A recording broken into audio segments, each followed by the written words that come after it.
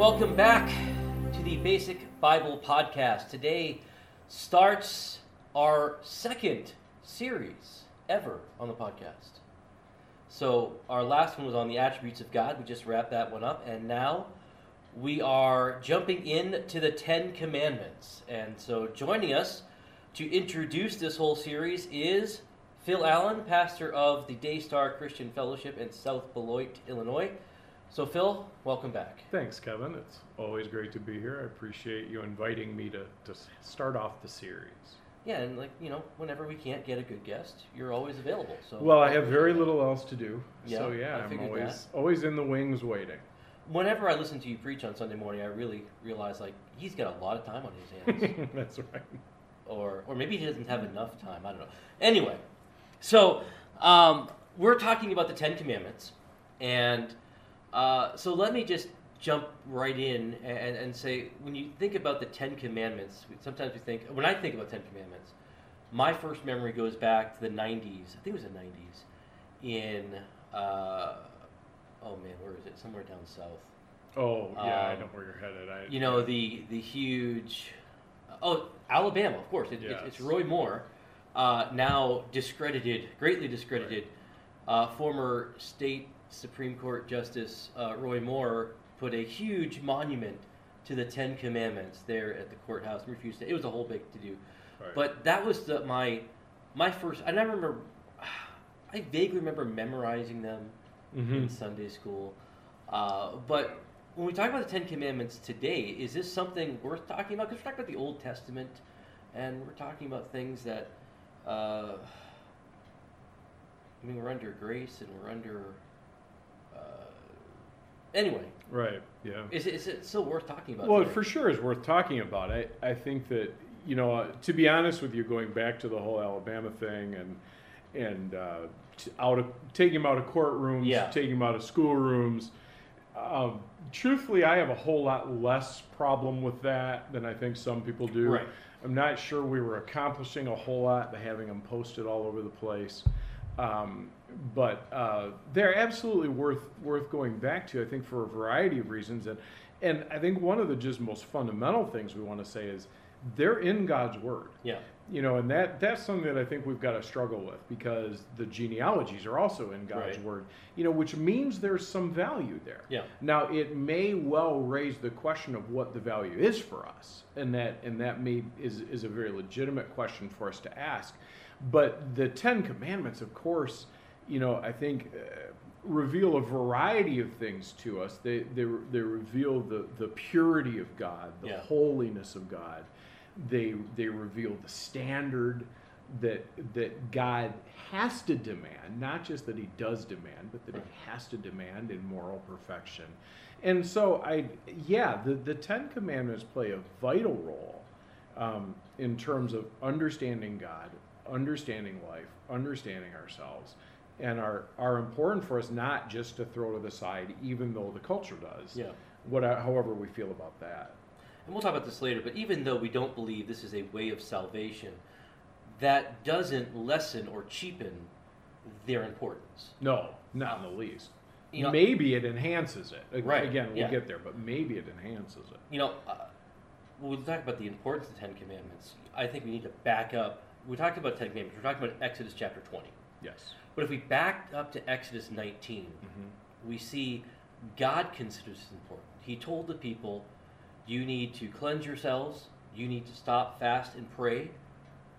You're going to see the lightning, and you're going to hear the thunder on Mount Sinai. You're going to be told, don't go near this mountain. Well, God himself is coming down here. God himself is going to write this. Now, despite what some people think, we don't have a whole lot of God writing anything. Right. The Bible wasn't handwritten by God, but these Ten Commandments were. Yep.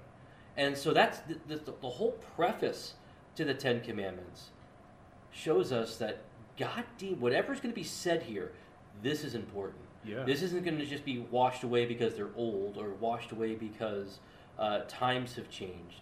But God is setting a very important standard here that we would be well worth our time to study and to consider. Yeah, and he draws our attention to that historical incident in a variety of ways. Right. I mean, even just the fact of the mountain and the fact of the appearance and the the thunder and the lightning and the clouds and the whole thing is designed in one sense to reveal God, to reveal the power, reveal something of Him, but in another sense, I think it's designed to gather our attention to it. Yeah. Even as He leads them through pillar of cloud, pillar of fire, didn't look like this. Right. And so there's something really unique and important happening at this moment that He gives the Ten Commandments, and He's clearly emphasizing. Yeah. And some scholars look at this and say this is a classic setup to an Old Testament covenant. Mm-hmm. This is something I want my people to know. This is a deal that we're entering into, and you need to take this seriously. So let's talk a little bit about just kind of intro stuff. We're talking about the Ten Commandments, or the Decalogue, 10 words. Mm-hmm. In fact, that's how they're often referred to back in Scripture, not as commandments, but as words. That I think too many people have made a big deal about that, but that's another thing. We have two, what some scholars call two tables of the law. Mm-hmm. The first four being our responsibility toward God, and then the last six being our responsibilities toward each other. Not that they were actually divided up that way in the two tablets. I was reading some, and some were suggesting that the two tablets that Moses walks down with are actually just carbon copies of each other. Mm-hmm. And I always just assumed it was 5 and 5 because that's how you split stuff.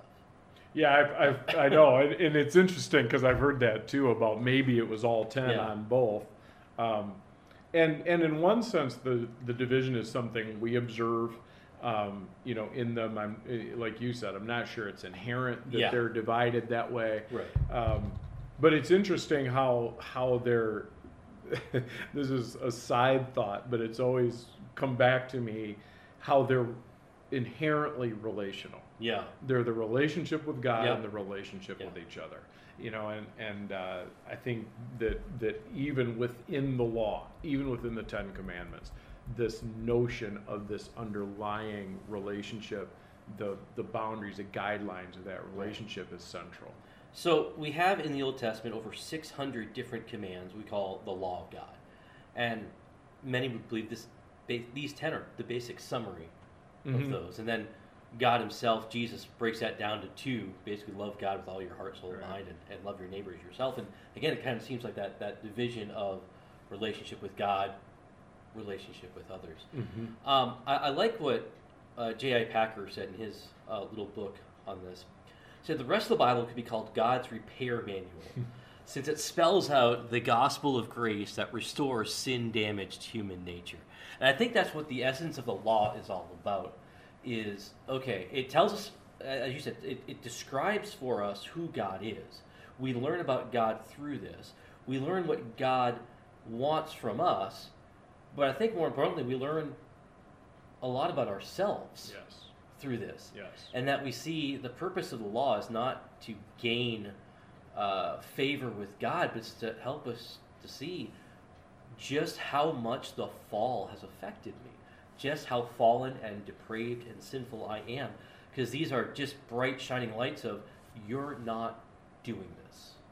Yeah, I know I came across one author that referred to the Ten Commandments as a mirror. You look in the mirror and you see yourself. And especially if you take the Bible as I think you have Pink's quote on there, where the rest of the Bible's a commentary. Yep. On the Ten Commandments, and even more specifically, if we were to go to like Matthew 5-7 and the Sermon on the Mount, where Jesus sort of specifically comments on them, I think one of the things we can do with the Ten Commandments is take the one on adultery, for example. Yeah. We can say, well, I haven't committed adultery, so check. Right. Because I haven't done the act. Yeah. And Jesus, of course, we know, makes that about just that lustful glance. Yeah. And what He does, is in effect says it's not just the external action that's wrong, but it's the internal corruption that's the problem. And the internal corruption in the glance is exactly the same as the internal corruption in the act. And in effect, the whole of the law points out that fallenness, that internal corruption. Now, I want to see if you agree with me on that, because we're talking about Jesus on the Sermon on the Mount, Matthew 5, where he takes many of the Ten Commandments and says, okay, kind of clarifies them, saying, okay, you've heard it said that, you shouldn't kill, but I'm telling you, you shouldn't even get angry. You've heard it said, do not commit adultery, but I say anyone who looks at a woman with lust in her eyes has already committed adultery. For example, adultery. I would consider adultery of the heart to be a separate sin from actual physical adultery, though they're both wrong. But I wouldn't say I've committed adultery per se by looking at somebody with lust. Yeah. Oh, yes. I see. Yes, I agree with you. Okay. Yes, because I think we have to, on the one hand, we have to say, okay, so Jesus does seem to equate the internal corruption, and I think we've got to be honest about that, because that really shows me I haven't actually committed adultery. Yeah. But I can't say I've never looked lustfully at anyone. And so it shows me I'm really have a problem. And it's a profound problem. Right. But at the same time, we have to have the integrity to say, but adultery means something, though. Yes. That physical act that word designates is a thing. And we can't just make that nothing by saying the underlying problem is the same. Yeah. The fact that the underlying problem is the same doesn't change the fact that act exists and is its own thing. So so two things going on. So one, I wouldn't want to give myself too much credit by saying, I have never committed adultery on my wife. I have never cheated on her. I've never done that, because I can't say I've never looked at someone with lust. And so there's no reason why I couldn't go out and commit adultery. There's the same heart that the adulterer has, that the physical adulterer has, is the same one I have. It's corrupt. But on the other hand, I don't want to say, well, I've already looked at someone with lust, so I might as well. Because it could almost become a permission. Well, if I am that screwed up, then actually doing it doesn't make it any worse. So, but that's not the case. It does make it worse. Acting on those impulses, whether it's adultery or it's anger or whatever it is, acting on that impulse is worse. It does take that next step, because that's that conscious decision that I make to pursue my fallenness. I am fallen. The law points that out. I can't deny that. I should be battling it. And when we don't battle it and we just give in, that's sort of a whole other layer of disobedience that we've added on. All right, so we turn to Scriptures, and we'll be looking at Exodus 20. And I'm not going to be reading all of that today, because we're going to be reading through that throughout the next 10 weeks as we go through each of these commandments. And I should mention, back up a little bit, and say when we go through these commandments, we're going to be following a typical Protestant numbering of this, because there are, if you come from a Lutheran tradition or a Catholic tradition, there are different ways of numbering these commandments, because they're not numbered in Exodus 20. God doesn't say, all right, number 1 this, number 2 this. And even the verses aren't verse numbers. So where you group those verses, because some of the commandments cover multiple verses, of course, where you group those verses isn't as obvious as we want to make it. In fact, I think sometimes the Lutheran Catholic tradition makes more sense when you start getting into the last couple concerning coveting, and even the first couple dealing with who God is. It almost kind of makes more sense. But we're sticking with the Protestant view because that's the way I learned it in Sunday school class. And you need a framework. Yes. So, and because I'm not Catholic or Lutheran. There you go. And that's the important thing. All right. So then we could look at Deuteronomy 5, where Moses repeats that. Deuteronomy itself is kind of a review. This is Moses' last big hurrah. I believe he gives 8 different speeches there in Deuteronomy. Deuteronomy itself means second law, so it's a review, and so he's going over the things that they've learned. So we can look at that as well. And again, it's not numbered and it's not grouped exactly the same way. And then Mark 5, we've already covered a little bit. Jesus on the Sermon on the Mount kind of goes into that. But Matthew 5. Matthew 5, what did I say? Mark. Well, Mark 5 is great too, but it's Mark 5 is great. Not that I exactly remember what Mark 5 says now either. But I do want to look at Galatians chapter 3 and verse 15, talking about the law itself. To give a human example, brothers, and the whole book of Galatians kind of deals with this issue of law and grace. To give it a human example, brothers, even with a man-made covenant, no one annuls it or adds to it once it has been ratified.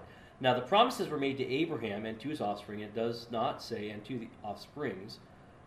I don't think this is the passage I was looking for.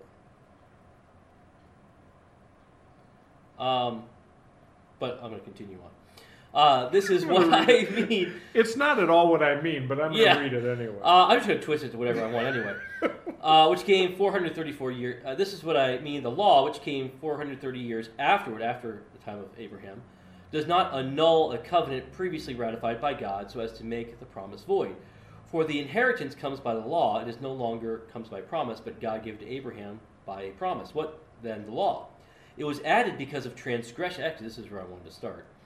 Why then the law? It was added because of transgressions until the offspring should come to whom the promise has been made.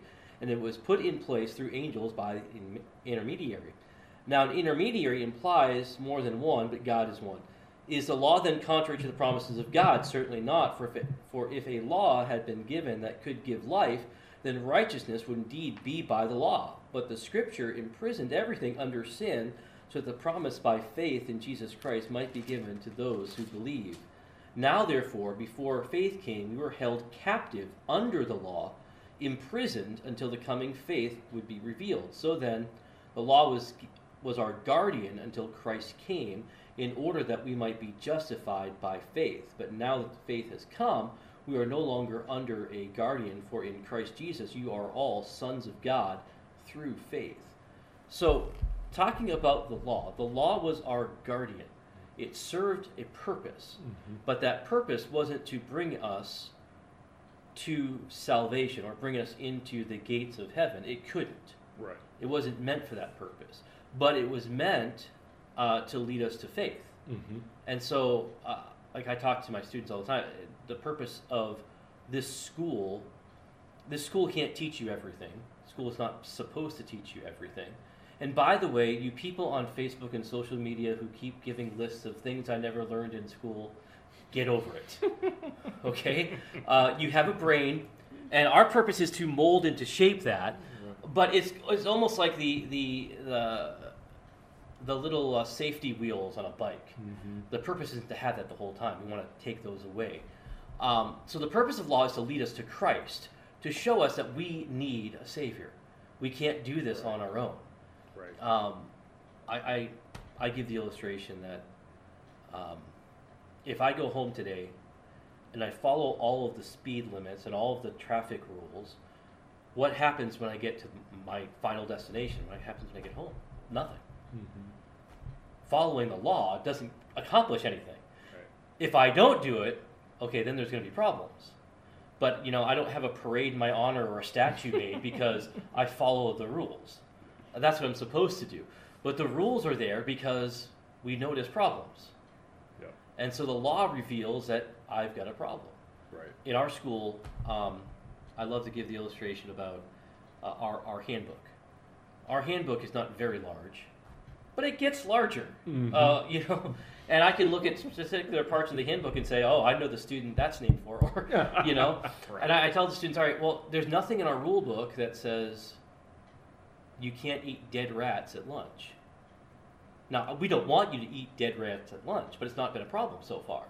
If it is a problem, we're going to put it in there. And so the law is not meant to save or to show how good we are. The law is just the opposite. It's to show you've got a problem, and here it is. Yeah, and that I think is the heart of it.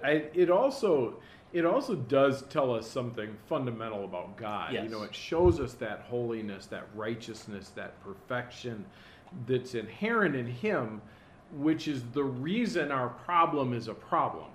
I think there's sort of a couple steps in that to me, especially today, I think, because the notion that my fallenness is a problem, that's something we got to come to terms with. It's not just that I do things that are wrong, it's that I do things that are wrong, and that isolates me from this perfect God. Yeah. And the law also helps us see that. It helps us see our failure and His perfection, and to see those together as the dichotomy that they are is really important. Yeah, it's interesting. In Genesis 1, we're told we are made in the image of God. We are image bearers of God. What does that mean? To some degree, we are to look like God. Right. But we don't. Mm-hmm. That image has been shattered by the fall. And I think the law helps us to see this is what you're missing. Yeah. This is who God is, mm-hmm. and it's who you are not. Right. So I don't want to say close the gap, but this is why you need Christ, and that whole process of sanctification will begin, and eventually you're going to be that mirror image of God. Yes. So dangers to avoid. I think we've really hit on that idea that this is not a way of salvation, mm-hmm. but that doesn't mean let's ignore all this. Yeah, I think you can sway, and we've talked about this, but just put it in a different way. I think you can sway either of two directions, because I think on the one hand, I think you can make too little of them. Yeah. You can say, well, like we talked about, I don't commit adultery, so I'm okay. You're making too little of it. You're not seeing it for the reflection of you that it is. On the flip side of it, I think this may sound bad, but I think we can make too much of them. Yeah. Because we can say, as long as you obey, you're fine. Yeah. All you have to do is understand the law. If you understand the law and you then do the law, you're great. Yeah. And the problem is you can't. Yeah. And so we can make too much of them by seeing them as this salvific thing. Yeah. I hate to say this because I know that it always angers some followers of Christ. I understand why. But it's important to see they're also not cultural salvation. Yeah. Yes. That if as long as we could put them back up in the courtrooms, we'll be great. If we could put them, teach us in the public schools, back on the public school wall, everything's going to be fine. They're not that. They're not going to do that. And I think it's important for us to understand that they're not a means of salvation individually. They're not a means of salvation culturally. Yeah. Remember when I was a principal at a small Christian school in Massachusetts, I'd interview parents. And one of the first questions I asked them, we're a Christian school, so we emphasize the issue of salvation. What are your thoughts on it? Number one answer I got was, well, I try to follow the Ten Commandments the best as I can. Right. And right. When most of us honestly can't even recite them anymore as adults. Right. We, like you said, we memorized them somewhere back as children. Yeah. But to actually recite the 10 of them now, for a lot of us as adults would be a problem, much less to say, I focus my day on following those. I don't. No. And so... That's why you need to put them back up exactly, on the wall. So that I would remember. Yeah. Which, I don't have a problem with it per se, but the question is, why am I putting them up there? And again, what do I really think to accomplish?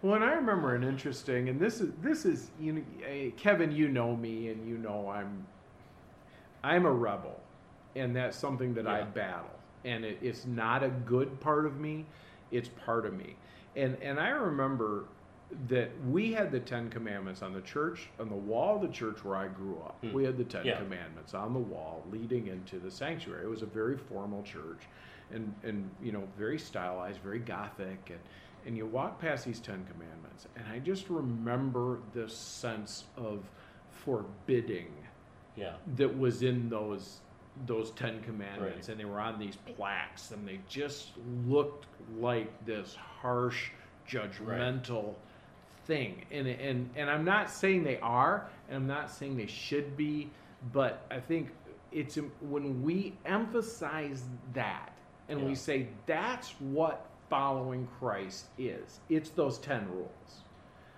We make it this thing that it isn't. Yeah. And I think you're enslaving people. You're enslaving people, and I think there's actually a danger to posting them all over the place without context. Right.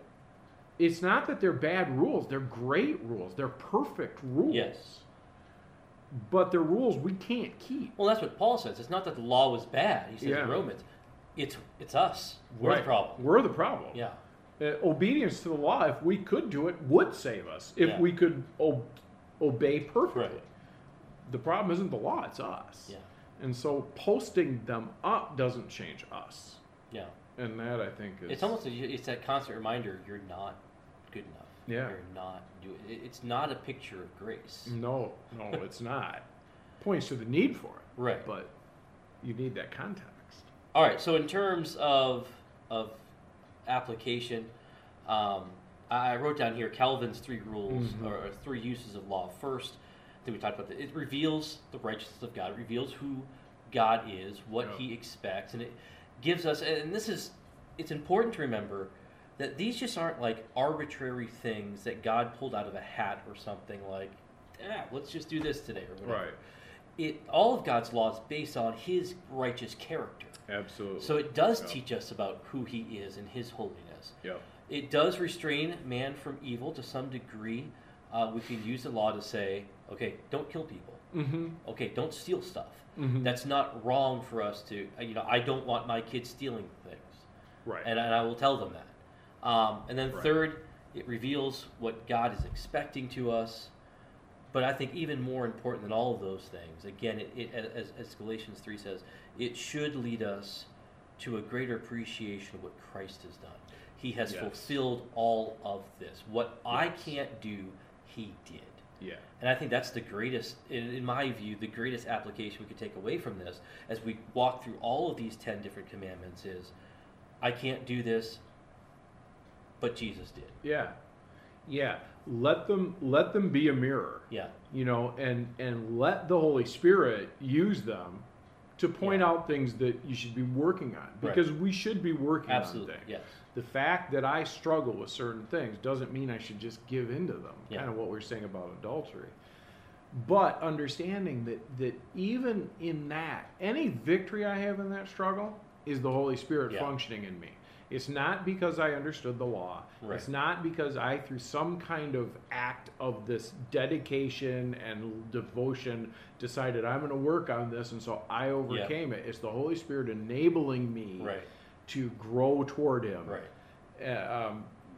But then understanding that underneath all of that, man, grace is the key. Yeah. Because I don't know, I have not grown far more than I have grown. And I hate to say that, but in my years as a follower of Christ, the further I go, the more I see that I'm fallen. It's not that I look at it and go, man, look at all those things I've overcome.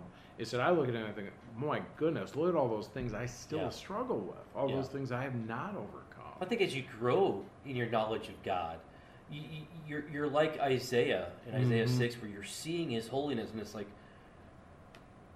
as I get more of a grip on that and understanding of just how holy God is, I can't help but look at myself and say, wow, I'm worse than I thought. Right. Now, I probably am getting better. Yes. And I believe that, scripturally speaking, God is sanctifying us. He's changing us into His image. Yep. But we see sin for what it is and how much more serious it is than I considered it originally. Yeah. And so it just, again, I have to appreciate more what Christ did and depend upon His grace for everything. Yes. One final thought. This was a quote from D.L. Moody, and I thought this was an interesting, just kind of preface this whole series. He says this: now we face these 10 commandments honestly and prayerfully. See if your life is right, and if you are treating God fairly. God's statutes are just, are they not? If they are right, let us see if we are right. Let us pray for the Holy Spirit to search each one of us. Let us get alone with God and read His law, read it carefully and prayerfully, and ask Him to show us our sins and what He would have us to do. So I think it's a good preparation to say, all right, as we look at these, I do want to see how God can work in my life and what needs to change, and maybe some attitudes or some perspectives I've had need to get in line with where God is. So then, finally, some resources for going a little deeper into this. Phil, do you have any books or any articles that you would recommend on looking at this? You know, the one that came to mind, and I'd be curious to go back over this and see what I think of it today. Sure. But years ago, I think he wrote it in the 90s. There's the Dutch theologian. I don't have any idea how you pronounce his name. It's Douma. Okay, yeah. J. Douma. Wrote a book on the Ten Commandments called The Ten Commandments, A Manual for Christian Life. Yeah. And what I really liked about it back then was it made him very relevant. It really tried. I think the scholarship was solid, but it also really tried to move them into, but what might that look like in our day, our culture, our structure? You know, I remember it talked about the relationships within the family, and what it looks like to honor your father and mother in this culture. Yeah. You know, and I really appreciated that sort of practical application of it. Now, there are a lot of books I used in preparation for this. I don't want to mention all of them, but I want to kind of hit the highlights. The best book I've read so far just came out just at the end of last year, The Ten Commandments by Kevin DeYoung, which I've really grew to appreciate as I read through that. Keeping the Ten Commandments by J.I. Packer is a really short little book. In fact, I downloaded it for free at some point. The fine folks at Crossway made that a free download a while back. And then I just started reading, literally yesterday, How Jesus Transforms the Ten Commandments by Edmund Clowney. Oh, I've heard of that. I haven't read that one. I just started reading it. In fact, I ordered it from Amazon, and it won't be here till tomorrow, after most of these interviews have been recorded. But I read the first chapter online. I was pretty fascinated by it. So the last couple of episodes, I'm sure I'll be using that book a lot more than the first 6 or 7 of these anyway. But I'm looking forward to that. So those 3 books, I think, and there's a lot of other books I was using, but I think those are the 3 that are I consider the best. Some of the other ones, older works like Thomas Watson, Moody, A.W. Pink. Pink, I didn't really like too much on the Ten Commandments. I think he likes to get a little off topic and expand these probably more than ought to be. And Thomas Watson's just a hard read. Yes, always. So anyway, but those 3 by DeYoung and Packer and Edmund Clowney, I think, are helpful. So we're done with this. It's our introduction. We are introduced. So join us back next week. We'll jump into the very first with Pastor Alan Nelson, who was on the podcast before talking about his book, From Death to Life. And he just sent me a free copy of it. Nice. Well, it's nice, but he should have sent me a copy a long time ago, like when we first did our interview. But anyway. But he's nice enough to be on your podcast, so Yes. So not too critical. Anyway, all right. So join us back next week. Until then, don't forget to check out our website at www.basicbiblepodcast.org and check out the blog, as we're going to be updating that now. In fact, I'm working on the first article for that right now, so it should be up long before this podcast hits the. So anyway, join us back next time. So until then, have a great rest of your week.